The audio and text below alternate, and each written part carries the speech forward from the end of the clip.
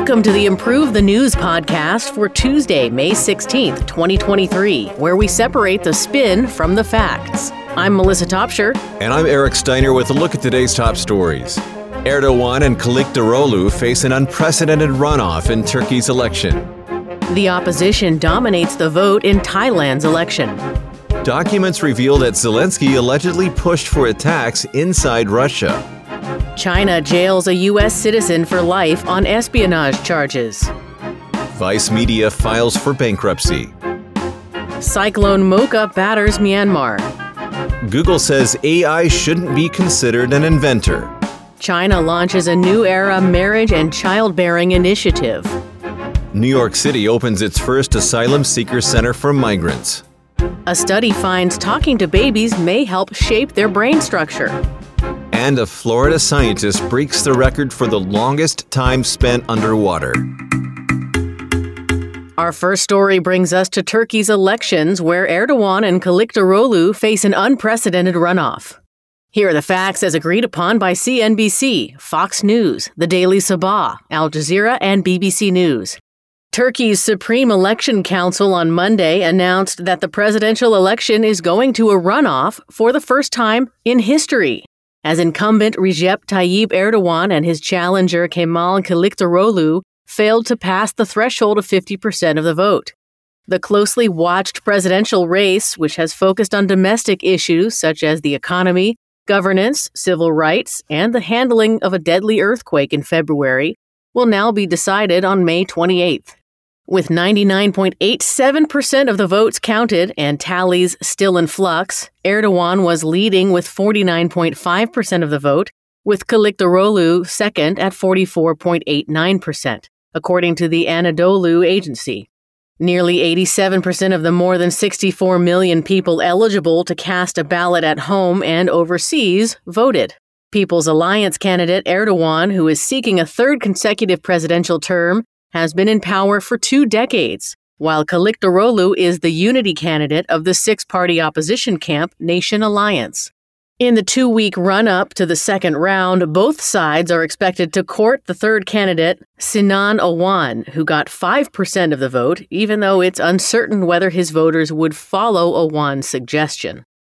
Preliminary results provided by the Anadolu agency also indicate that the ruling People's Alliance has garnered the most votes for parliament. Melissa, thanks for the facts of that story. During this podcast, we always separate the spins from the facts.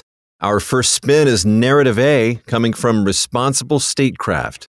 The Turkish people, which have had enough of Erdogan's autocratic rule, can vote to establish the rule of law, rebuild Turkey's economy, and slash inflation and unemployment while introducing greater checks and balances by strengthening parliament. Most importantly, Kılıçdaroğlu promises a less polarized, more peaceful society that can celebrate its cultural diversity rather than vilify it. And Narrative B comes from TRT World.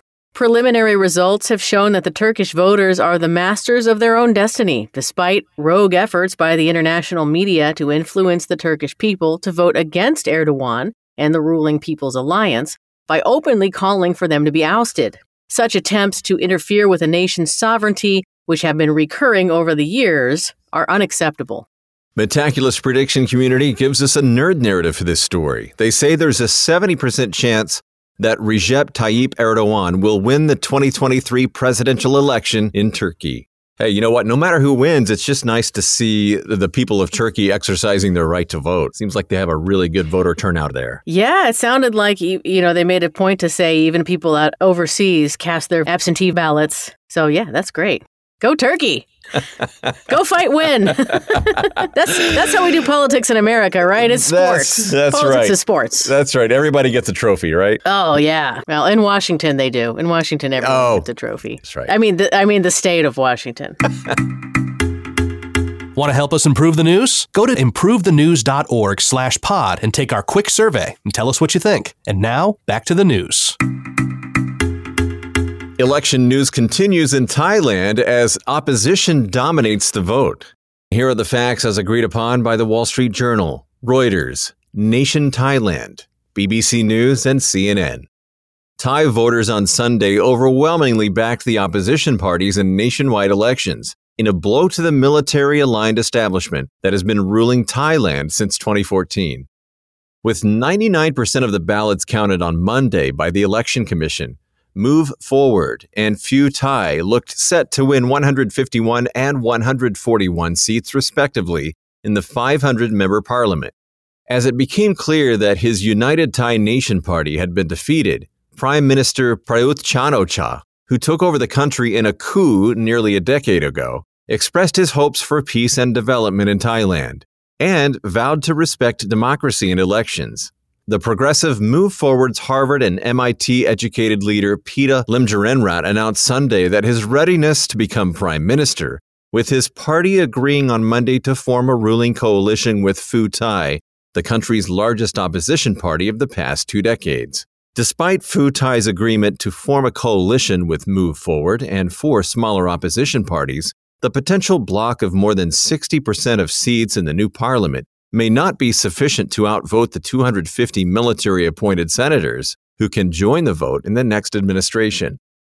This election was the first since youth-led mass protests rocked the country in 2020, demanding democratic and military reforms, an overhaul of the monarchy, and constitutional changes. It's the only second since Prayut installed himself as prime minister. Turnout was reportedly the highest on record at 75.2%. Thank you, Eric, for the facts on that story, and we'll begin this round of narratives with the narrative A from Khao Saad. This election only offered the illusion of democracy because the military-aligned establishment has already secured 1/3 of the votes for the next prime minister long before the first ballot was cast. It had also already appointed all the 9 members of the Constitutional Court, which determines when parties are dissolved. The opposition may have won the vote, but it's unlikely that this reflection of popular support will enable them to appoint the next prime minister. Narrative B comes from Council on Foreign Relations. Though the pro-military Senate could indeed join forces with smaller parties to block a make-forward Pheu Thai coalition, and it's true that it has appointed judges that can disqualify candidates and parties, this election has shown such strong popular support for the opposition camp that it is very unlikely that the establishment will scheme such chicaneries. Well, first 2 stories putting up a fight with the opposition. It's an interesting election cycle, I guess. It is. I really hope they don't scheme such chicaneries. I hate when people scheme chicaneries. I don't know about you, Melissa. Scheme anything but chicaneries, because whenever I hear the word chicaneries, which I absolutely know what it means and didn't have to look it up, I just, it riles me up, Eric. I know, and I run, Yeah, you run. Chicanery's coming. In our next story, documents reveal that Zelensky allegedly pushed for a tax inside of Russia. Here are the facts as agreed upon by the Washington Post, the Associated Press, and BBC News. Despite assurances to Western countries that Ukraine wouldn't use their weapons shipments to attack territory inside Russia, Ukrainian President Volodymyr Zelensky reportedly pushed for such a tax in private talks, going as far as proposing that Ukraine attempt to occupy Russian border cities to give it leverage in later negotiations. The revelations were reportedly leaked on the platform Discord. Zelensky's proposals come from U.S. intelligence documents reported on by the Washington Post as part of its continued coverage of the trove of leaked Pentagon documents that surfaced earlier this year. According to the documents, Zelensky suggested attacks on Russia on multiple occasions. He also suggested blowing up the Soviet-era Druzhba pipeline that provides Russian oil to Hungary. That would ostensibly be an attack on a NATO country. In an interview with the Washington Post, Zelensky declined to comment when asked about proposals to invade Russian cities, stating, "Let's not get into fantasies." On the question of strikes inside Russia, he said, "No one in our country has given orders for offensives or strikes on Russian territories." Further asked about the report while on a European tour that saw Zelensky travel to Rome and the Vatican on Saturday, the Ukrainian leader said, "We don't attack Russian territory. We liberate our legitimate territory. We have neither the time nor the strength to attack Russia. And we also don't have weapons to spare with which we could do this. We are preparing a counterattack for the illegally occupied areas based on our constitutionally defined legitimate borders, which are recognized internationally." On Monday, Zelensky also traveled to London, where he met with UK Prime Minister Sunak. Ahead of Zelensky's arrival, Sunak's office said it will be providing Ukraine with hundreds of air defense missiles, as well as long-range attack drones capable of striking targets 120 miles or 200 kilometers away. Zelensky also sought to secure additional military aid from Italy, France, and Germany during his visits. Melissa, thank you for the rundown. Our first spin is an establishment-critical narrative coming from BBC News. Ukraine has no intention of striking Russian territory. It's busy trying to deoccupy Ukrainian land illegally invaded by the Kremlin, and that is Ukraine's only priority. And here's the establishment-critical narrative from the Washington Post.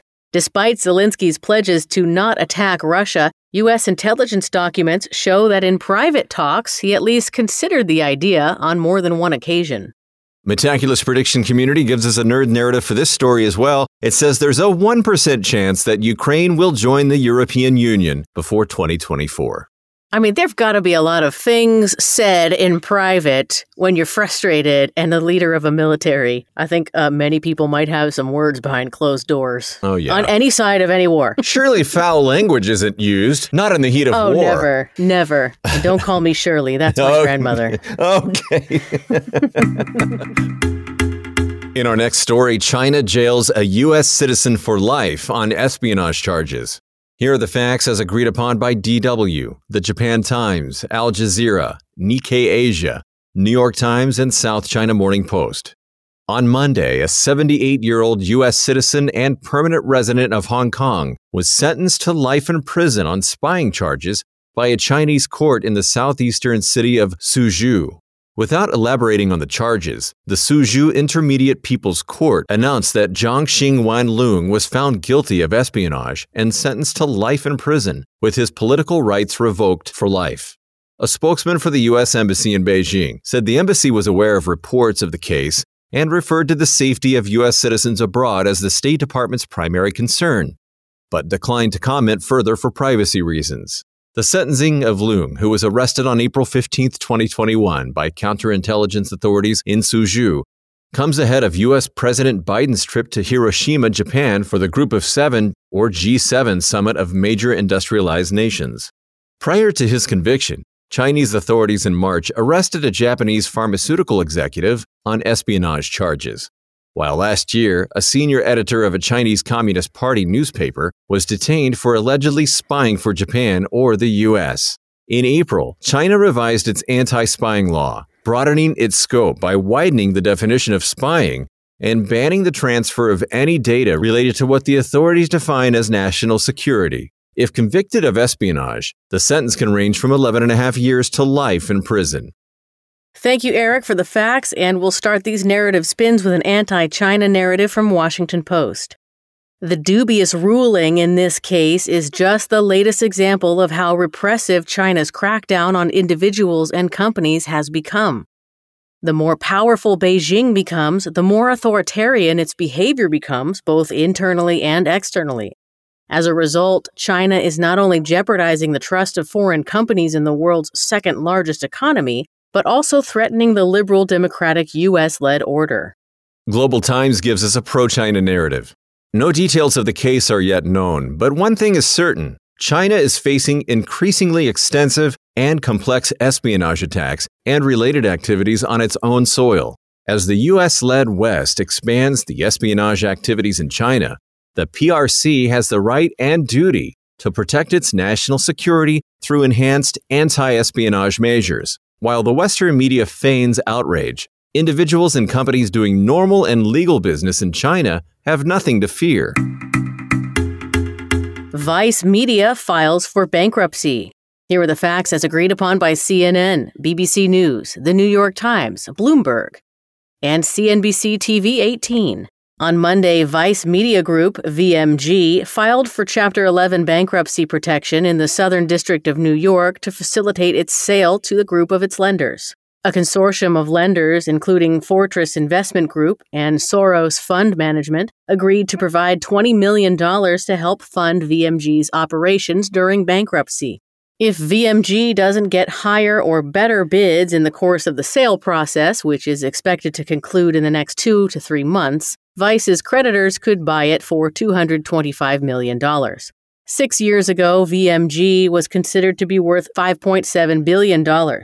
According to court documents, the New York-based digital media firm lists its assets and liabilities in the range of $500 million to $1 billion. The bankruptcy filing comes after VMG, whose holdings include Vice News, Motherboard, and Refinery 29, canceled its popular TV program Vice News Tonight last month and announced layoffs across its global news business as part of a broader restructuring. In April, BuzzFeed.com also announced that it was shutting down its Pulitzer Prize-winning division BuzzFeed News and that it intended to lay off 15% of its workforce amid a slump in advertising revenue. All right, those were the facts, and we have spins beginning with narrative A coming from New York Times. VMG, like other digital media outlets, believed it would generate substantial online ad revenues by attracting millions of young readers through social media networks. Unfortunately, a bulk of its profits went to tech giants. Vice's bankruptcy is a symptom of both recent and long-term downward trends in the economy at large, and the media industry specifically. It is a reminder that a business tethered to social media for its growth must develop multiple streams of profit beyond just advertising. And The Spectator brings us a narrative B. Though Vice and the media industry may paint the company's bankruptcy as a consequence of economic pressures, in fact, this is the result of Vice's incompetent and greedy leadership. Vice's downfall was inevitable, as one of its founders, Shane Smith, was a con man who convinced investors that VMG was the future of news and entertainment. Smith made money hand over fist while employees were mistreated. Vice was doomed to fail. Not to name names or anything, but Shane Smith! I would definitely call that a spin. Definitely. He might be biased. I always say it's best to get your news from a nonprofit news source. There you go. Perfect segue. In our next story, Cyclone Mocha batters Myanmar. And here are the facts as agreed upon by BBC News, CNN, Associated Press, The Hindu, India Today, and Guardian. At least 5 people have died in Myanmar after Cyclone Mocha ripped through the Myanmar-Bangladesh coasts on Sunday, destroying hundreds of makeshift Rohingya shelters at the world's largest refugee camp in Bangladesh's Cox's Bazar. The cyclone, which made landfall in Myanmar's Sitwe, capital of Rakhine State, brought wind speeds of over 200 kilometers per hour or 125 miles per hour, blowing roofs off of buildings, uprooting trees, crumpling mobile towers, and cutting off power lines. As seawater raced through streets into many low-lying areas near the shore, more than 4,000 of Sitwe's 300,000 residents were evacuated to other cities. Strong winds also injured over 700 of the approximately 20,000 people sheltered in monasteries, pagodas, and schools in the city. Volunteers said the shelters in Sitwe were running out of food as additional residents continued to arrive from the flooded city. Although there haven't been any reports of casualties in Bangladesh, nearly 2,500 houses on the island of St. Martin have been destroyed, leaving thousands homeless. The cyclone is expected to dissipate over northern Myanmar. However, it's still bringing strong winds and heavy rain to the country. As of Monday morning, rescuers had evacuated about 1,000 people trapped by over 3.5 meters of deep seawater along the west coast. Those were the facts, and here are the narrative spins, beginning with a narrative A from AP News. Cyclones in the Bay of Bengal are becoming more intense, potent, and destructive because of climate change, which is warming the oceans at an alarming speed and allowing cyclones to retain their energy for longer. Bangladesh and Myanmar are particularly threatened because they're low-lying and are home to some of the world's poorest population. Downtoearth.org gives us narrative B. There's no real evidence that cyclones are arriving more often due to climate change. While some types of extreme weather can be directly attributed to global warming, more research is needed to conclude that climate change directly affects cyclones' frequency and power. As cyclones are unavoidable natural disasters, policies to boost disaster preparation are crucial to limiting damage once calamity strikes. And there's another nerd narrative. This one's saying that there's a 50% chance that there be at least 2.37 degrees Celsius of global warming by 2100. That is according to the Metaculus prediction community. Why they gotta name it something so delicious? Cyclone mocha, yeah. Not to be confused with a mocha cyclone, which you get at Dairy Queen, which is delicious. And the other one is a horrible natural disaster. Google says that AI shouldn't be considered an inventor. Here are the facts as agreed upon by Axios, the United States Patent and Trademark Office, the National Law Review, and Brookfield Institute. Google, in a new filing, has urged the U.S. Patent and Trademark Office, or USPTO, not to consider artificial intelligence technology an inventor under patent law. Since February 14th, the USPTO has been soliciting public comments on issues associated with AI inventorship that may come about as the technology becomes more widely adopted. May 15th marked the deadline to submit a comment. As questions about AI and its use have exploded in recent months, the USPTO is grappling with the question, if an AI system contributes to an invention at the same level as a human who would be considered a joint inventor, is the invention patentable under current patent laws? In its comment to the USPTO, Google said only people should be able to hold patents, even on innovations using AI for assistance.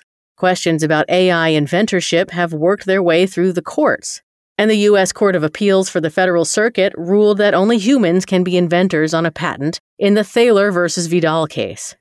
That case centered around the machine called Dabus, which invented a new version of a beverage container completely independently. Stephen Thaler, the machine's creator, named Dabus as the inventor of the container in his patent filing, which the USPTO rejected. Melissa, thank you for the facts of that story. Our first spin is Narrative A, coming from IP Watchdog. Although it may be hard for many people to comprehend, some AI is capable of having independent, subjective thought or sentence. Unlike most AI, systems like Dabus can create without human prompting and are the sole inventor of a concept, just as a human inventor does not credit his family, teachers, and mentors as co-inventors for his unique inventions. An AI inventor need not credit its human developer or trainer. And here's Narrative B from Brookings. The lines may be blurring between where human intelligence ends and where AI's unique intelligence begins, but at the end of the day, humans are the ones who invent, and patents should be attributed to those who use AI as an extension of their mind. U.S. law clearly states that only humans can be inventors, and we should not flip the status quo completely on its head. While AI offers tremendous benefits and the ability to create new inventions, human creativity drives innovation. Metaculous prediction community is giving us their nerd narrative for this story. They say there's a 50% chance that AI systems will become sophisticated enough that they can build, to some specification, a system that can itself do sophisticated programming by October of the year 2026. I imagine this patent case at the court, right? You've got all robots on one side. You've got a man represented by a robot on the other side, right? And then... Right. But what about the judge and the confusing. jury? I don't know. I think my head just exploded. I know. In our next story, China launches a new era marriage and childbearing initiatives. And here are the facts as agreed upon by Reuters, WIO News, Global Times, NPR Online News, News 18, and Global Village Space. China's Family Planning Association, the state body for fertility and population measures, has announced it will pilot a project in more than 20 cities to create a so-called new era of family and childbearing culture. According to the Global Times, the pilot was to be launched in tandem with the celebration of the International Day of Families on Monday. China has experienced falling birth and marriage rates since 2017. The Global Times revealed details shared at an event held in the city of Guangzhou on Thursday. Measures of the pilot will include encouraging marriage and childbearing at appropriate ages, as well as attempting to curb the high prices of marriage and family life. China maintained a one-child policy from 1980 to 2015, with China's population decreasing for the first time in 60 years by 850,000, according to the National Bureau of Statistics.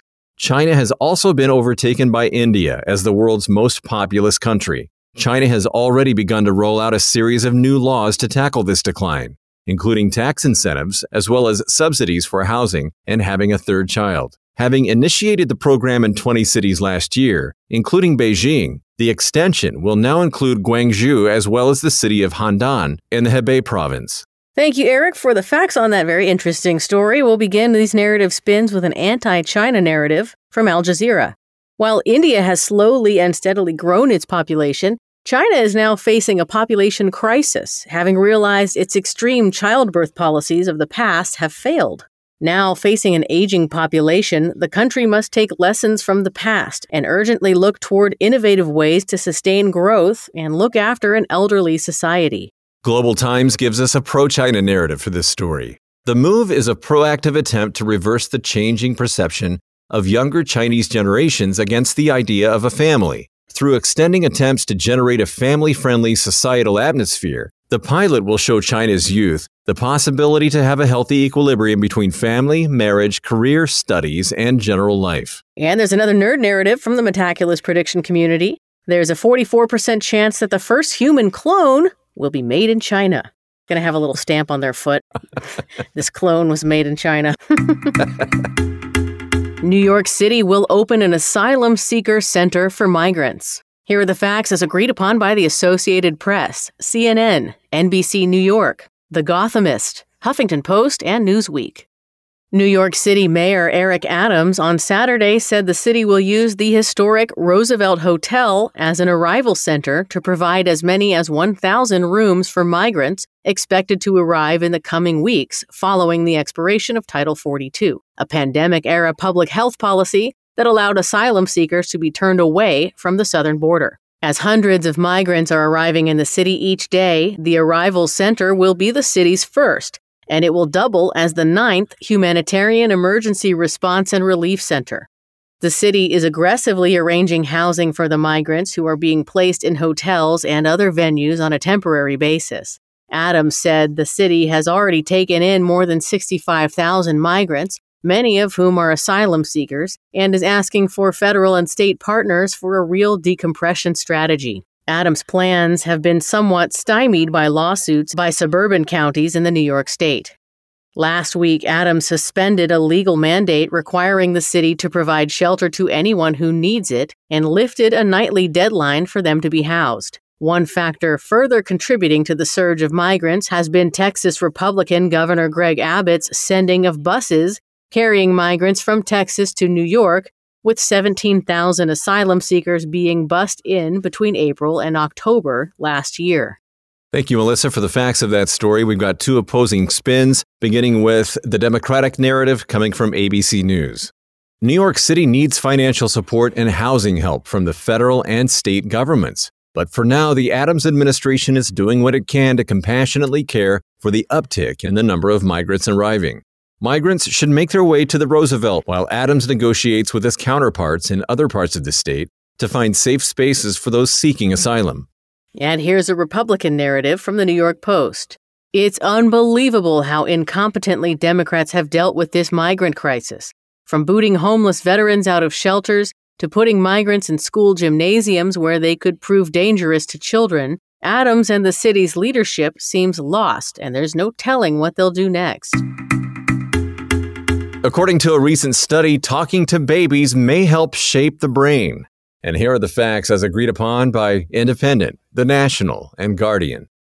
A study has found that toddlers who hear more speech in everyday life have more myelin in language-related areas of their brain. The more one speaks to a toddler, the more it helps their brains to develop in early childhood, the study claims. Myelin is a fatty substance that forms around nerves, including those in the brain. Myelin allows electrical impulses to fire more quickly and efficiently. Lead researcher Professor John Spencer explains, quote, "Imagine if you have a hose pipe with lots of holes in it. Myelin is like wrapping the hose pipe with duct tape. It insulates neural fibers, bringing more of the signal from one brain area to the next." Spencer and his researchers from the University of East Anglia used a device fitted inside a vest to record the amount of speech 87 children aged about 6 months and 76 aged about 30 months were exposed to at home. The researchers analyzed over 6,000 hours of language data from children and adults. When the toddlers were asleep, they were placed in an MRI scanner to measure myelin in their brains. The researchers found that the more speech a child heard daily, the more myelin existed in his or her brain, which is likely to support more sophisticated language processing. The study is one of the first to show that listening to speech is associated with brain structure and early development. Thank you, Eric, for the facts on that very interesting story. We'll start our narratives with Narrative A from the University of East Anglia. These exciting new findings could support a more sophisticated understanding of language processing. Although previous work has shown a similar association in 4 to 6-year-olds, this new research has pushed this association much earlier in development. As the first study of its kind, this offers important foundations for furthering our understanding of childhood development. Narrative B comes from Crystal Run Healthcare. The gist of this knowledge has been around for ages. Parents who engage in reading, singing, and talking with their children build an early foundation for language acquisition. A simple daily activity such as making funny faces while playing or pointing out objects in a book can help infants learn new words. Humans are social creatures. In our final story today, a Florida scientist breaks the record for time spent underwater. Here are the facts as agreed upon by CNN, the Associated Press, the Daily Mail, BBC News, New York Post, and the University of South Florida. U.S. Navy veteran Joe DeTuri, an associate professor at the University of South Florida, self-styled Dr. Deep Sea, announced on Sunday that he has broken the record for the longest time lived underwater after spending more than 73 days in Jules Undersea Lodge, 30 feet below the surface of a lagoon in Key Largo, Florida. He plans to stay at the lodge until June 9th, when he reaches 100 days underwater without depressurization and completes the medical and ocean research dubbed Project Neptune 100, which was organized by the Marine Resources Development Foundation. The previous record of 73 days, 2 hours, and 34 minutes was set at the same location in 2014 by Bruce Cantrell and Jessica Fain, 2 Tennessee professors. The 55-year-old Florida scientist whose journey began on March 1st is studying how the human body reacts to long-term exposure to extreme pressure. Researchers have run several medical tests on him. DeTuri's hypothesis is that his health will improve due to the extreme pressure, increasing his longevity and preventing aging diseases, as he found in a study that cells exposed to more pressure doubled within 5 days. He hopes that this research will reveal that hyperbaric pressure can be used to increase cerebral blood flow and help people with traumatic brain injuries and other diseases, while also helping to prepare astronauts for the 200-day travel to Mars in a similar environment. Melissa, thank you for the interesting facts of that story. Our first spin is Narrative A, coming from Gizmodo. The undersea world is another alien environment that humans should be considering exploring as mankind seeks to colonize outer space. These habitats require similar engineering technologies to become sustainably manageable. The sea marks a penultimate final frontier. And here's Narrative B from Popular Science. While research about long underwater living remains limited, known side effects include paleness and reduced vitamin D production from lack of exposure to the sun and damage to circulation systems. A long underwater excursion could possibly show that there are strong negative impacts on human health. And our final nerd narrative coming from Metaculus Prediction Community. It says there's a 95% chance that there will be any progress in human lifespan enhancement by 2100. Okay. I'm not holding my breath on that one. No, I wouldn't. I wouldn't hold your breath for 70 years.